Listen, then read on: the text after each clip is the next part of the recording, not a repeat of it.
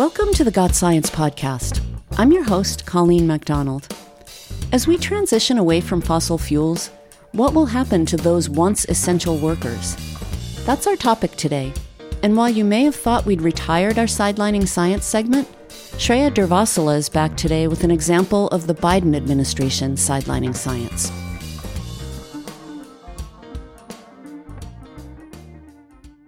As my vaccinated life resumes some degree of normalcy, I still find myself unsettled by the assumption that we'll pick up where we left off pre-COVID-19.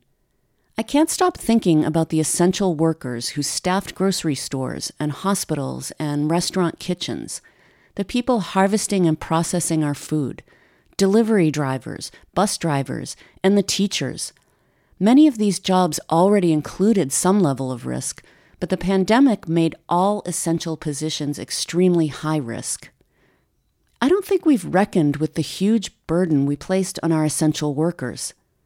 I don't think we've faced up to how our country failed the people we depended on to keep our lives as normal as possible.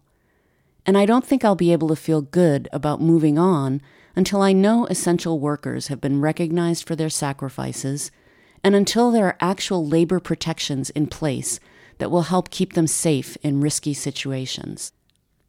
My colleague Jeremy Richardson, a senior energy analyst with the Union of Concerned Scientists, has also been thinking about workers in high-risk jobs and what we owe them. As a clean energy advocate from a third-generation coal mining family, he's adamant that the people who risked their lives to keep our lights on not be forgotten or left behind in a clean energy economy.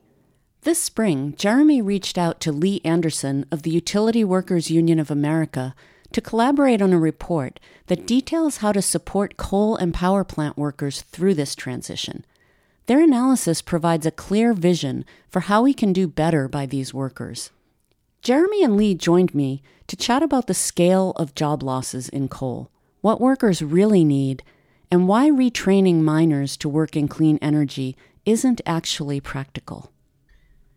Jeremy, Lee, welcome to the podcast. Thanks for having us. Glad to be here.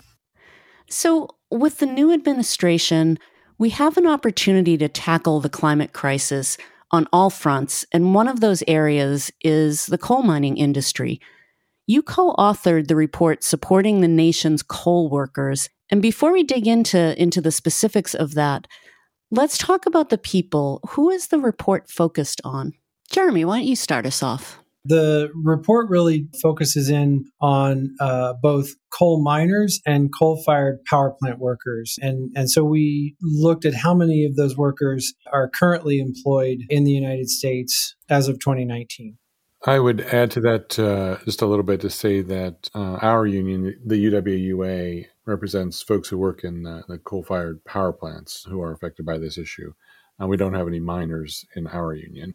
So where are the majority of coal mines and power plant workers? I'm assuming the coal mines and the power plant workers are not in the same place. Well, they can be. There are places where there's a mine next to a power plant. But in general, if you look at the map of where the facilities are, you see that the coal mines are concentrated geographically particularly in Appalachia, the Powder River Basin out west, and in tribal communities, also in the Southwest, but that the power plants tend to be more geographically dispersed around the country. Although I will say there are many in the Midwest.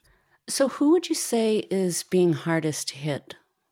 Well, that's the big question, and it is a big one. Our paper focused on the miners and the power plant workers, although there are quite a few other folks who work, for instance, in transportation and in the supply chain of these industries. But in general, the coal industry comprises a pretty broad range of skill sets and trades. They're the working class in the best sense of the word. These are the folks who have really done the work that has underpinned the rest of the economy. The economy is really founded on cheap, abundant energy. And these are the folks who made that possible by digging the resource out of the ground, moving it across the country, burning it in the power plants, and providing all of the support services necessary to make that work. It's really a marvel of modern science and engineering. In many ways, it's one of the greatest engineering accomplishments ever devised. The fact that it had unintended consequences in terms of pollution and et cetera really doesn't take away from that. These are the folks who we owe a lot, frankly, in terms of making our whole economy and civilization function. You discuss in the report the multiple overlapping economic crises. Can you lay that out for us? I think it gives a little bit of the history of coal mining and how it's been declining over the past several decades. So we have mined coal in this country for generations. And really, coal mining employment reached its peak in the middle of the last century, the 1940s, 1950s, and it has declined steadily since then. And that's for a variety of reasons. The first one was mechanization. So people have this idea in their head of a miner with a hard hat with a light on it and going underground with a pickaxe. And they still do have the helmets with the lights, but all of the extraction of the coal pretty much is done by machines now.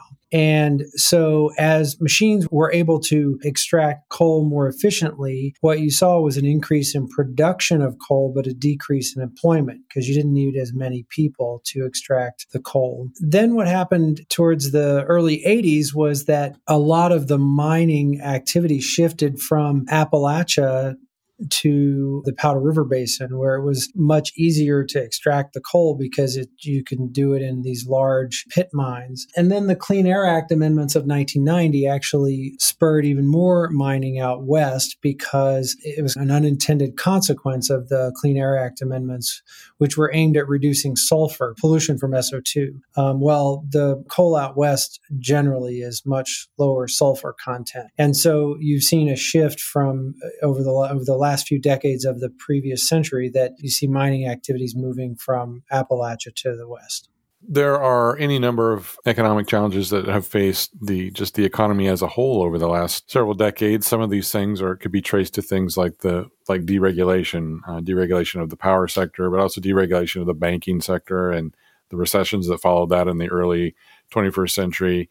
Anytime we've had these events that have cut across the entire economy, you have to consider the fact that a lot of these places, the mines and power plants, are in parts of the country that are less able to bounce back from those things, or less economically resilient than other parts of the country that might be more urban or have more economic activity, more opportunity in them. If things go bad in that part of the country where these things are done, it's harder to come back, even if the challenge arises due to something that has nothing to do with coal or even the power sector. So that's another layer on top of the challenges that these workers and communities have faced. Well, Lee, I'd like to ask you a little bit about the union and what role the union has played in the life of a coal worker or a power plant worker. Well, perhaps I have a biased opinion, but obviously my opinion is that the organized labor movement has raised working standards for working people of all descriptions for 150 years, if you want to go all the way back. But certainly since the 1930s, when labor law was formalized, and particularly up to the end of the Second World War, in this sector, collective bargaining and organizing over the last 80 years has raised wages and benefits across the industry. These are some of the best blue-collar jobs in the economy. Obviously, safety is a huge issue if you're working in a coal mine, but also in the power plants. Are there opportunities for coal miners and coal-fired power plant workers to transition to other fields in the energy industry?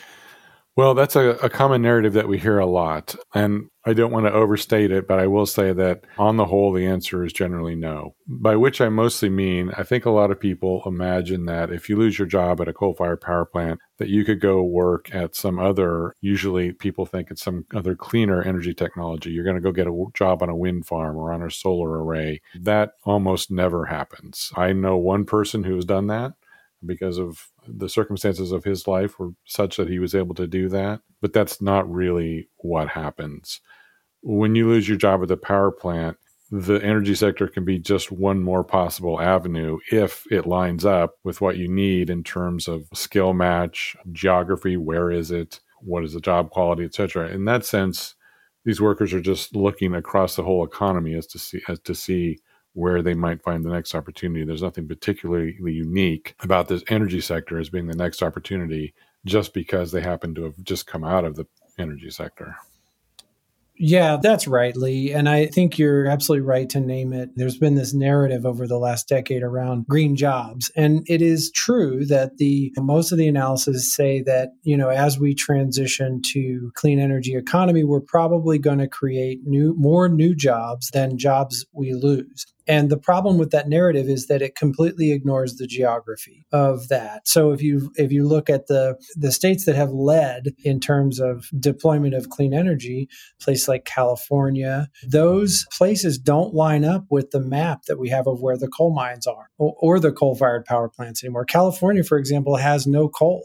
They import some electricity that's coal-based, but they don't have any coal-fired power plants anymore. So it's just really important to think about the distributional impacts of the policies that we're trying to pass, which means how do you make sure that we're creating jobs in the places that are hurting the most? It's just unfair to think about, this particular set of people, which, by the way, we estimate about 90,000 coal miners and coal-fired power plant workers. Why should they have to bear the brunt of the hurt and the pain that comes from the shift towards clean energy? They ought to have a fighting chance to be part of it. So what are some of the opportunities? I mean, it does depend on what your trade is. If you are a trained licensed electrician, for instance, you might have a better array of possibilities closer to home than if you are, say, a boiler mechanic, right? If what you know how to do is repair coal-fired boilers, well, where's the next coal-fired boiler? It might be a long ways, right? So as Jeremy says, there's a geography problem. So I understand the two of you joined a delegation of U.S. labor representatives who visited Germany to learn about how they achieved their coal exit. So what was their approach, and what did you learn from that visit? First of all, the Germans have a bit of a head start on us because, for instance, healthcare, that's an easy, obvious example. No German workers ever worried about whether they're going to lose access to healthcare. That's not a part of German society. It absolutely is a problem here. But even allowing for that, they still saw a need to robustly support these workers so that they could reinvent themselves, let's say professionally, right? You want to get a whole new set of skills, whole new education. That takes time. And so what they sought to do was to support people economically over time so that people aren't jammed up and rushing just to whatever they can get to, so that they can meaningfully transition into another career. So again, they have a bit of a head start because education is largely free in Germany. They don't have to worry about healthcare, but you do have to make sure that people aren't losing wages. You do have to keep them whole. People still have to pay their bills. And the net effect of all that is, if I don't have to worry about all of those things, I can stay right where I am in my community, get the education that I choose as being most beneficial to my particular situation, and then start that new career, hopefully making that as possible as I can for me to stay in my community and keep that intact. And I would say, in thinking about what we learned from Germany, what I learned was that first you need time to plan. What Lee and I are fond of saying is that in the past decade in particular, the transition is already happening. It's just happening in kind of a haphazard way without any foresight. So time to plan. And second, a national commitment. So Germany actually recognizes that they need to do something about climate change. And we're having trouble having that conversation in the United States. And third, really focusing on local leadership. So even if you have a strong national commitment to action, but also to providing the resources that workers are going to need to make the shift, success on the ground really does depend on empowering those local leaders to implement solutions that work in their communities. So what works in McDowell County, West Virginia is not going to work in Gillette, Wyoming. They're very, very different communities. And so whatever policies we come up with, we need to make sure that they're flexible enough to work in as many places as possible. We'll be back in a minute with the second half of our interview. Got Science is brought to you by the Union of Concerned Scientists. More at gotsciencepodcast.org. You can find us on Apple Podcasts, Stitcher, SoundCloud, PRX, and all the usual podcast outlets. For a transcript, a full bio of our guest, and more resources, head over to gotsciencepodcast.org. If you like the podcast, here are a couple of ways you can help us out. First, you can subscribe. It's free and easy. Just click on the subscribe button in your favorite podcast app. Another way to help is by leaving a review on Apple Podcasts. If you'd like to connect with us, come check us out on Twitter at @ScienceUCS. What I find really interesting about the report is that it's a collaboration between a science advocacy group focused on climate change and a union that is directly affected by these policies. So what set of recommendations did you come up with? It was really just a collaboration between two people who have very personal interest in this topic. When we speak about this issue, we don't think about it in those institutional terms like what's the green point of view, what's the blue point of view. We think about it from what's the human point of view, meaning the point of view of those individual workers as human beings.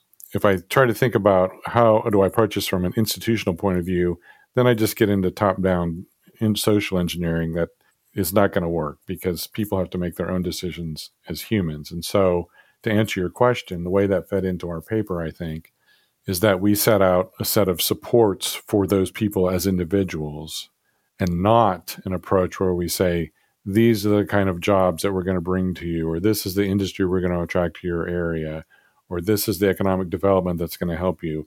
Those are all important things, of course, in terms of regional and community redevelopment. I mean, I'm not knocking that. That is a part of the solution here. But that's not the bit that Jeremy and I were really getting at. So we laid out a set of benefits that were geared towards what I'll call basic human needs. Right.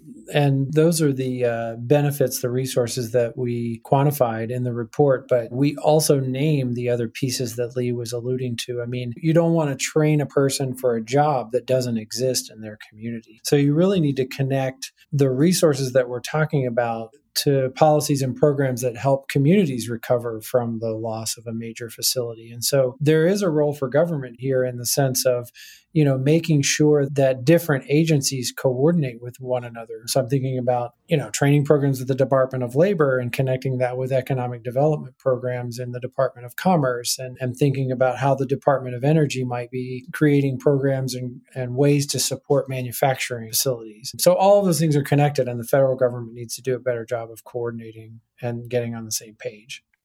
It needs to be flexible so that people can interface with it where they are and make their own decisions about what they need for their lives.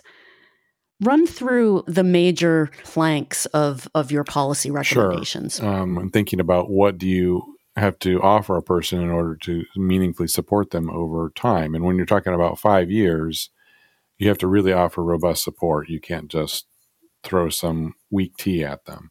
So that's basically full wage replacement for the 5 years, whatever they were making when they lost their job. You have to have healthcare replacement. So that's the second thing.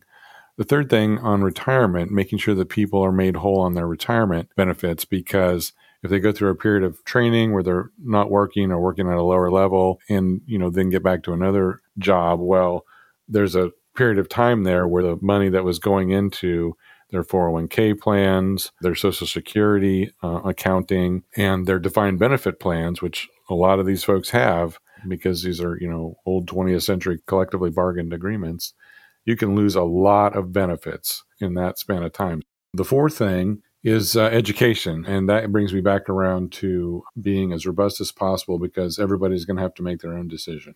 For some people, that's going to be, say they want to go get a welding certificate that takes a few months, because they have the skills for it or they're the interest and aptitude in it, and there's employment in that field around their area, and that's what they want to do. That's great. Other people might be in a different position in their life or their skills or whatever, and they say, you know what?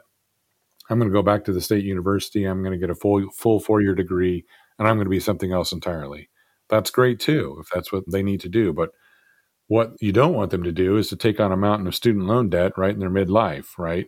I mean, we can have a whole other podcast about that, but the point is, you don't want to put those people into a hole trying to reinvent themselves professionally. So that's the fourth thing, education. The last thing that Jeremy and I did include in the paper, though again, it's not something that we emphasize, it's more of a plan B or even a last resort, if you want to say it that way, is for those people where the best choice is going to be relocation, covering that. And that can mean a lot of things. There's other things that we didn't price out at quite such a granular level. in terms of wraparound support services to, childcare and, mental health services and things like that. But those are the main things: wages, healthcare, retirement, education, and relocation benefits. It sounds like a really smart and comprehensive plan. What's the price tag on it? We calculated a range because a lot of the calculations depend on assumptions.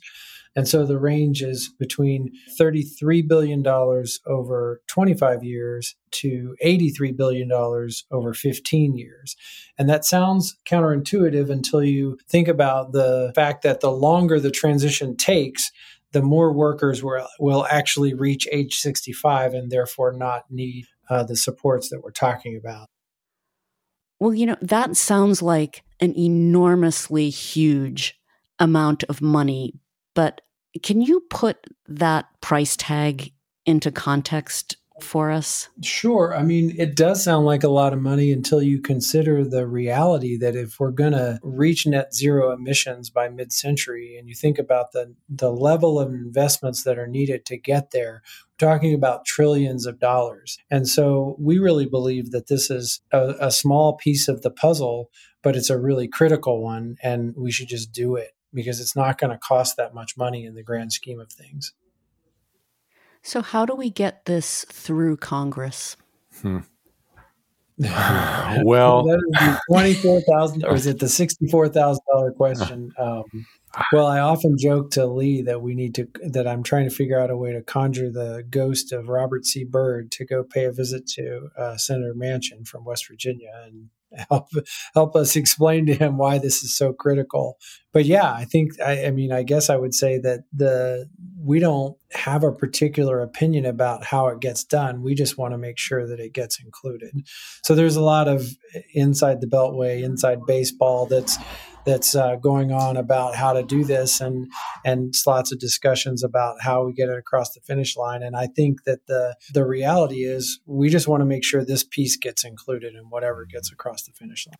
In many ways, we have reached a political moment in our history where, as difficult as all of this is, that it might actually be possible.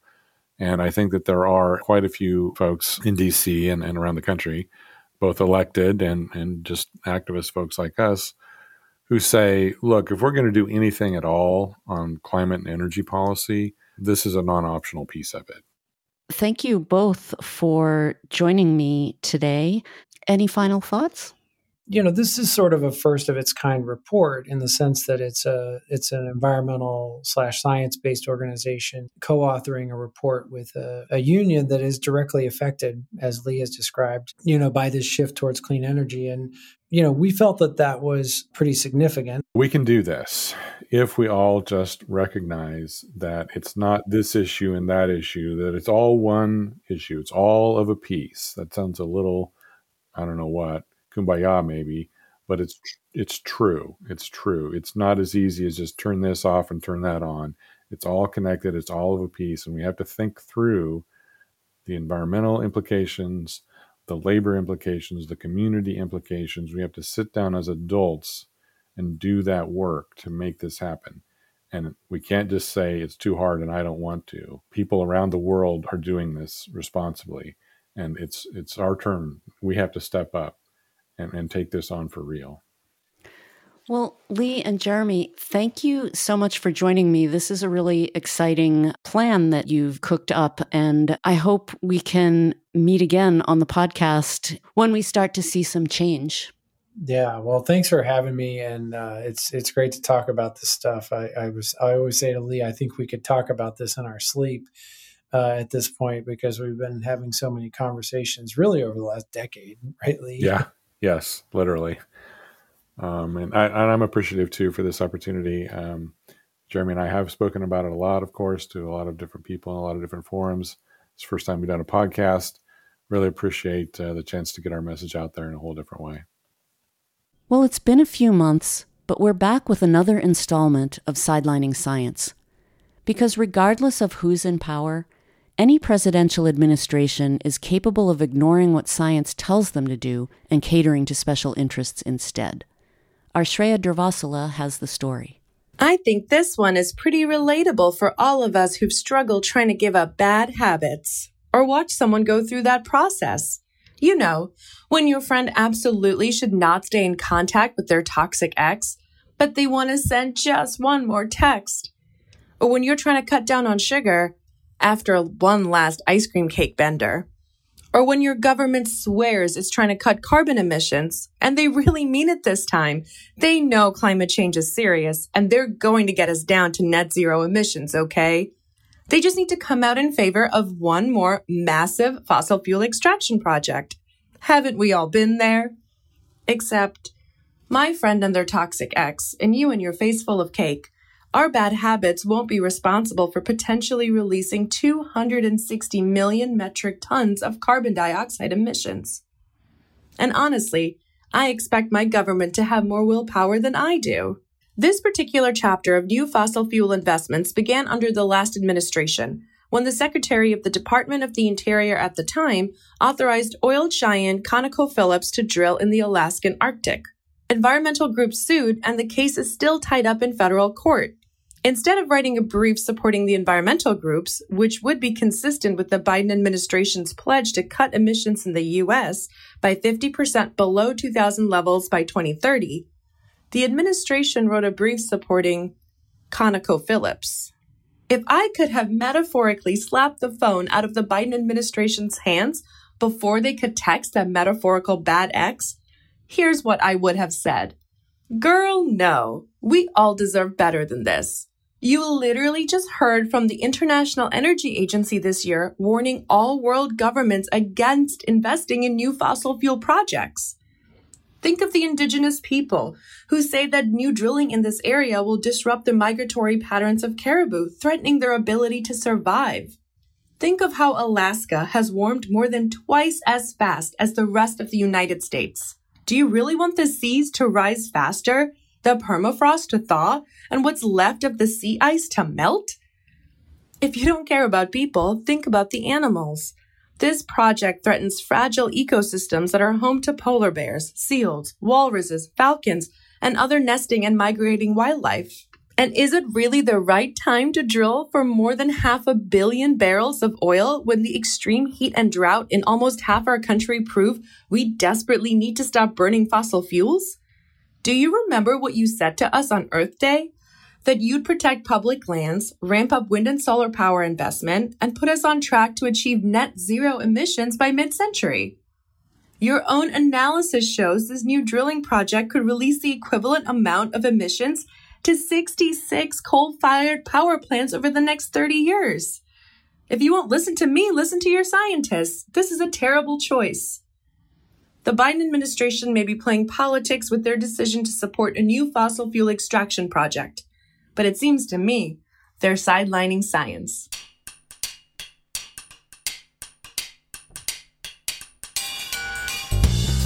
Well, that's it for this episode of the Got Science podcast.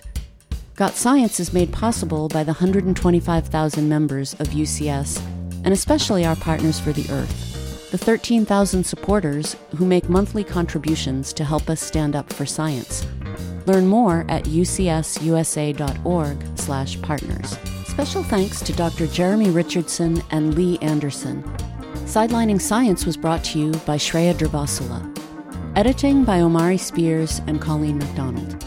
Additional editing and music by Brian Middleton. Research and writing by Pamela Worth. Our executive producer is Rich Hayes, and I'm your host, Colleen McDonald. Thanks, stay safe, get vaccinated, and see you next time.